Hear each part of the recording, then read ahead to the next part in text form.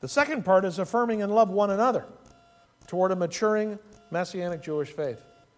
Affirmation, encouragement, as we're going to see in a minute, there's just a couple of words that really represent this entire concept. We're going to see a video, Building the Bodies They Can Have. Building the Bodies They Can Have. Another sports-oriented video this morning. Reverse one! Turn it left! Turn it left!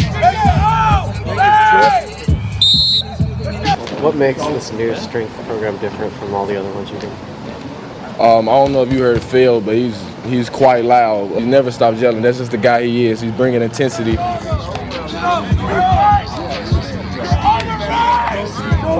I noticed in the stock picture that Ducks have of you on their website, your hair is different, you don't have that mustache.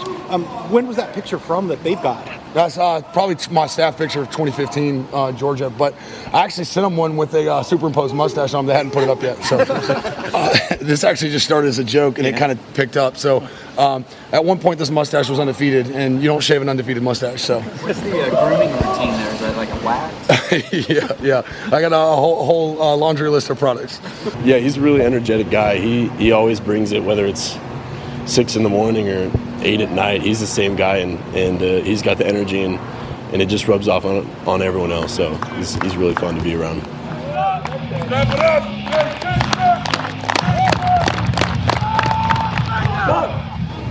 They were kind of the right fit, and after we got through the fourth quarter program and everything, figured out these guys are really with us, and they just trying to make us better. So. How would you describe that guy? He's full of energy, as you can tell.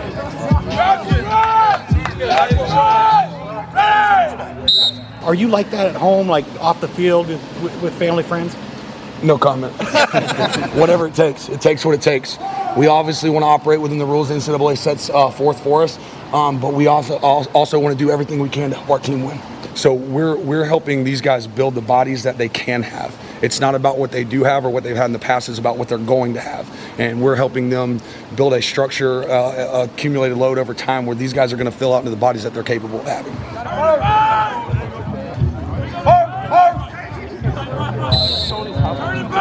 He does a great job teaching while he's loud. And I think that's what makes him unique. There's a lot of loud guys out there, and sometimes being loud is just noise. This isn't noise. This is teaching and intensity. So got to have passion. Got to have passion. Finish!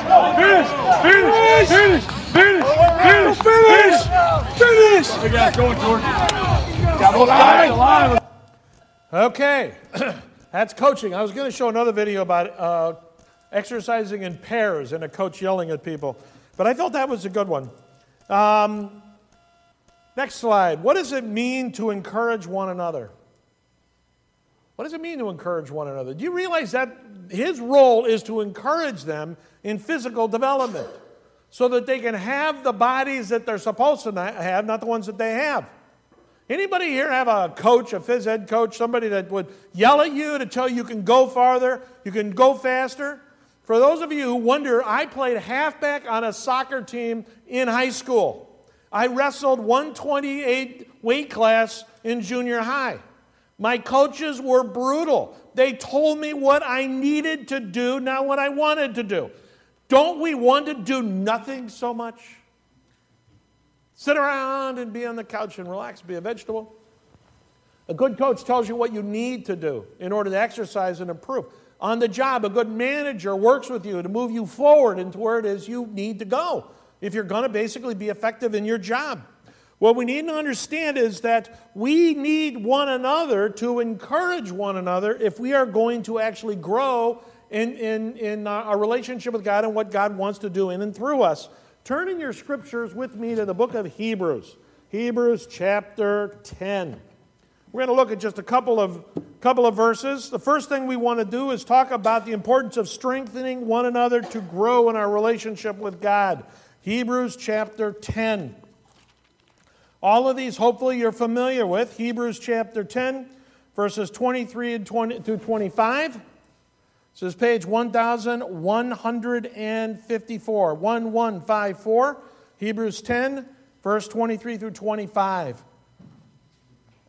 The text says, Let us hold fast the unwavering confession of hope, for he who promised is faithful. And let us consider how to stir one another up to love and good deeds.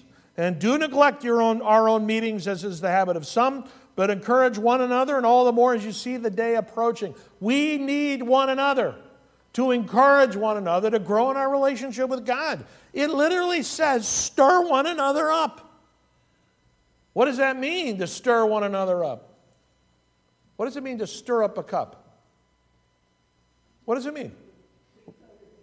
Yeah. Everything is nice and just kind of placid. To stir it up, get some energy going, okay? We need to do that with one another.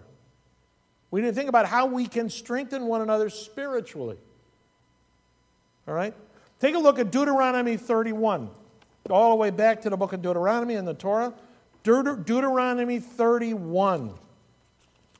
Deuteronomy 31, verses 7 and 8. This is page 202. Page 202, Deuteronomy 31, verses 7 and 8.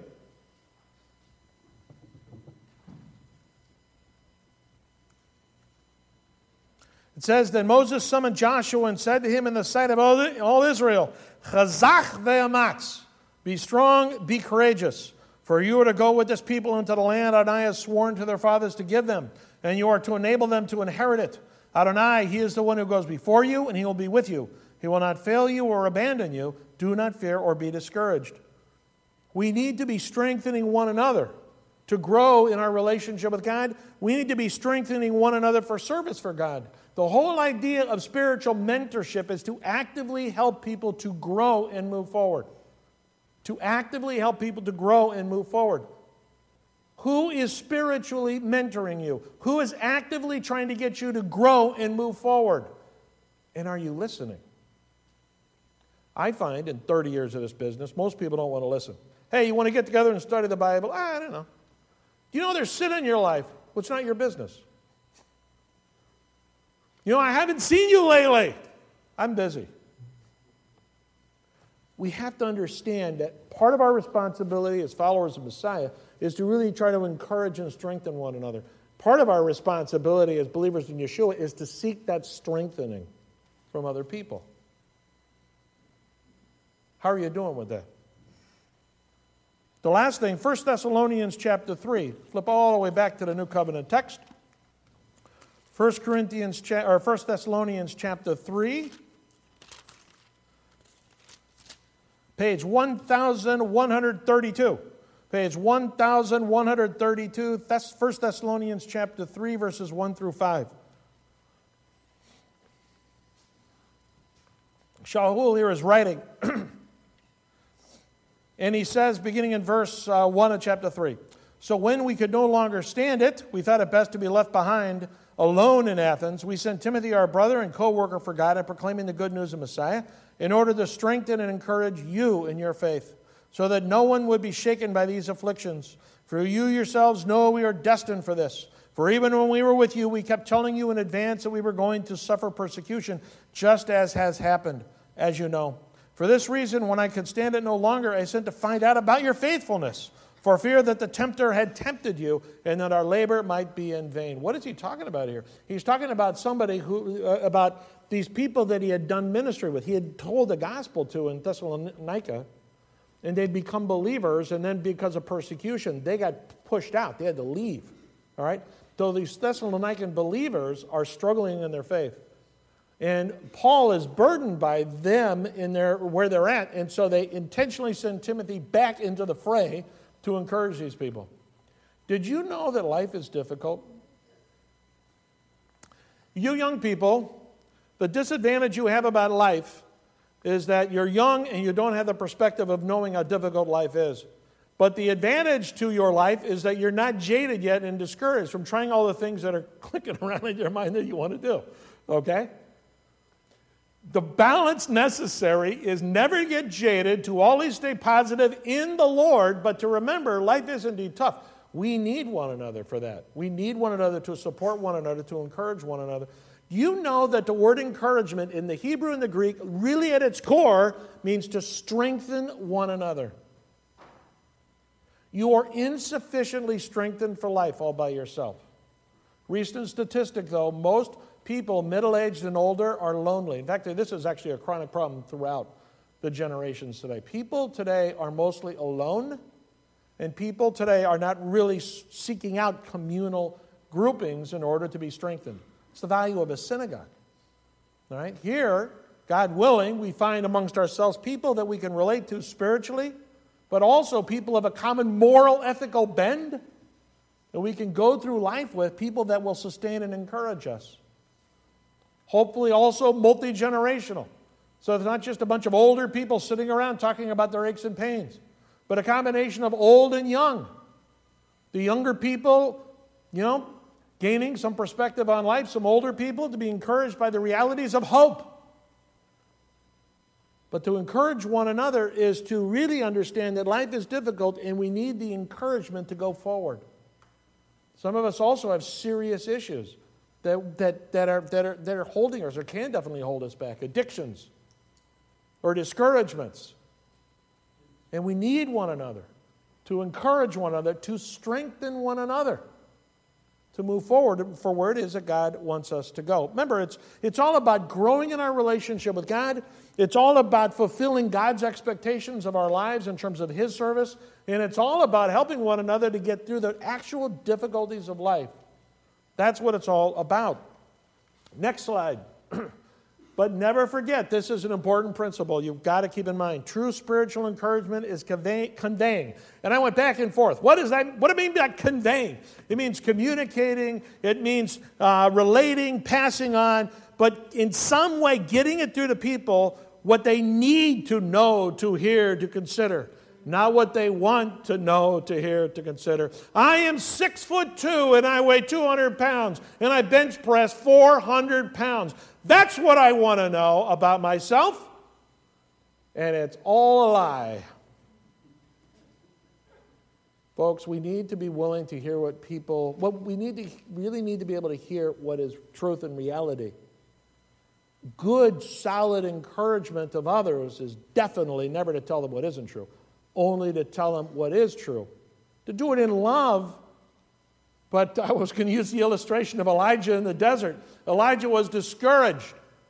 And God sent an angel to encourage him. And you know what he did? He smacked him more than once. Sometimes a real friend smacks a friend. Say, wake up. Peter's stuck in prison. You know what? Same illustration. Peter's in prison. The angel comes and smacks him in order to get him out of prison. That's something. Now, let us encourage one another in love.